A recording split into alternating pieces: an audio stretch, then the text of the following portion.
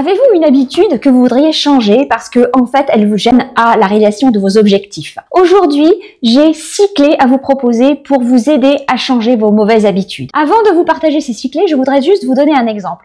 Pour ma part, une de mes mauvaises habitudes est de me coucher tard et ça m'a fait rater un certain nombre, on va dire, d'objectifs sur le court terme à chaque fois. Avant de vous partager ces 6 clés, je voudrais juste faire une petite mise au point. Nous sommes d'accord que en fait une habitude est une action répétée et que nous sommes un peu dans notre zone de confort de pouvoir la répéter même si nous savons qu'elle n'est pas bonne. Et nous avons pourtant une motivation, des résolutions pour pouvoir changer tout ça. En réalité, des habitudes, ce sont nos réflexes quand notre motivation et l'étincelle est partie. Quand l'étincelle de la volonté, de la détermination à nous dire je vais changer en début d'année ou même à la rentrée après les vacances, s'est envolée. Et pourquoi en fait ces habitudes ne sont pas prises après des résolutions? Simplement parce qu'on est sans arrêt en train de se rabâcher. Il faut que je fasse ci, il faut que je fasse ça. Et nous sommes dans la contrainte et nous associons habitude, autodiscipline à austérité.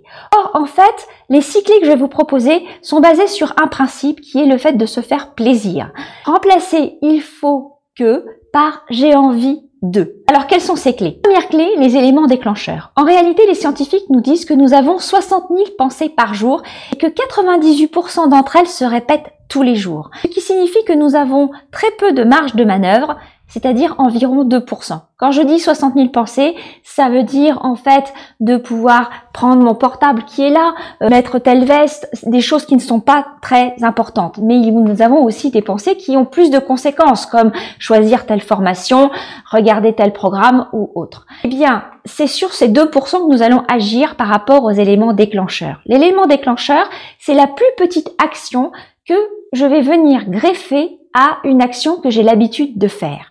Par exemple, je regarde la télévision le soir et je regarde un film. Je sais qu'il faut que j'aille me coucher, mais je ne sors pas de mon canapé. Eh bien, je vais décider qu'au moment où le film est coupé par une pub et que je n'ai vraiment pas envie de regarder cette pub, je vais surfer sur ce déplaisir de regarder la pub pour hop, me lever et aller commencer un rituel pour aller me coucher.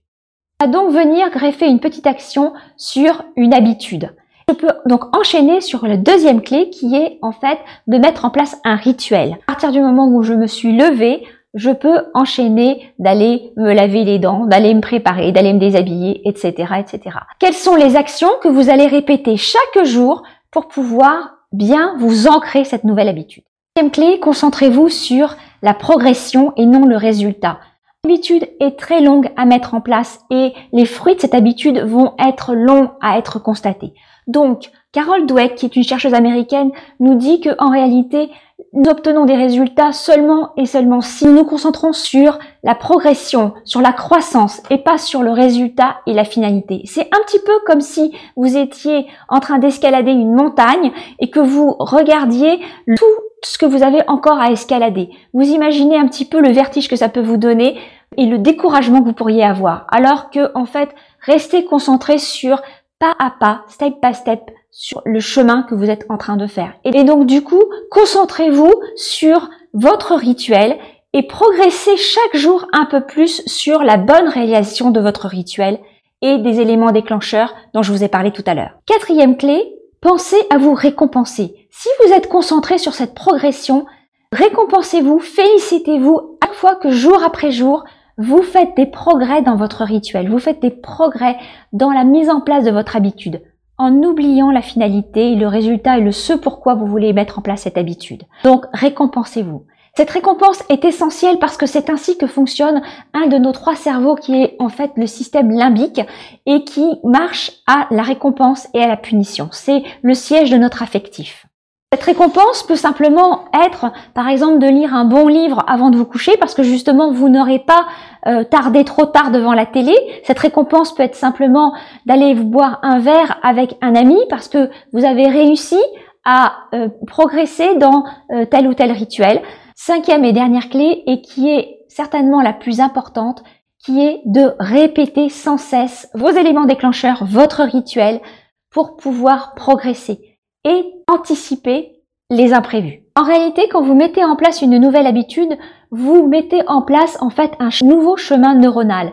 Et plus vous empruntez ce chemin, plus vous mettez en place cette habitude, plus ce chemin entre les deux neurones se durcit. Cette répétition doit donc être faite également en anticipant les imprévus en amont. Pourquoi? Parce que si jamais vous avez un imprévu et que vous n'avez pas anticipé, votre chemin neuronal s'interrompt et l'habitude est mise à mal si vous n'avez rien fait. Donc il faut répéter tous les jours une même habitude.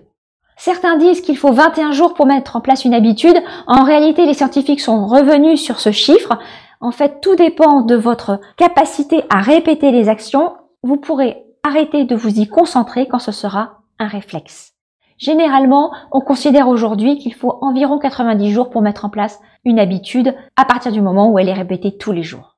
Petite précision, notre cerveau ne comprend pas le vide. C'est-à-dire qu'en fait, si vous souhaitez enlever une mauvaise habitude, vous ne pourrez l'enlever que si vous la remplacez par quelque chose de nouveau. À vous maintenant, quelle est la clé dont je vous ai parlé qui vous inspire le plus, qui résonne le plus pour vous pour mettre en place de nouvelles habitudes, changer vos mauvaises habitudes? Je serais ravie de connaître vos réponses à ces questions et quand vous serez sur le site, profitez-en pour vous inscrire. Vous recevrez automatiquement, gratuitement, un audio qui est une formation gratuite pour apprendre comment décider vos futurs clients en toutes circonstances grâce au neuromarketing. Si vous avez aimé cette vidéo, alors likez, et si cette vidéo, ce contenu peut servir à d'autres entrepreneurs, surtout n'hésitez pas, partagez. Merci beaucoup pour votre attention et votre confiance. Je vous retrouve dans une prochaine chronique.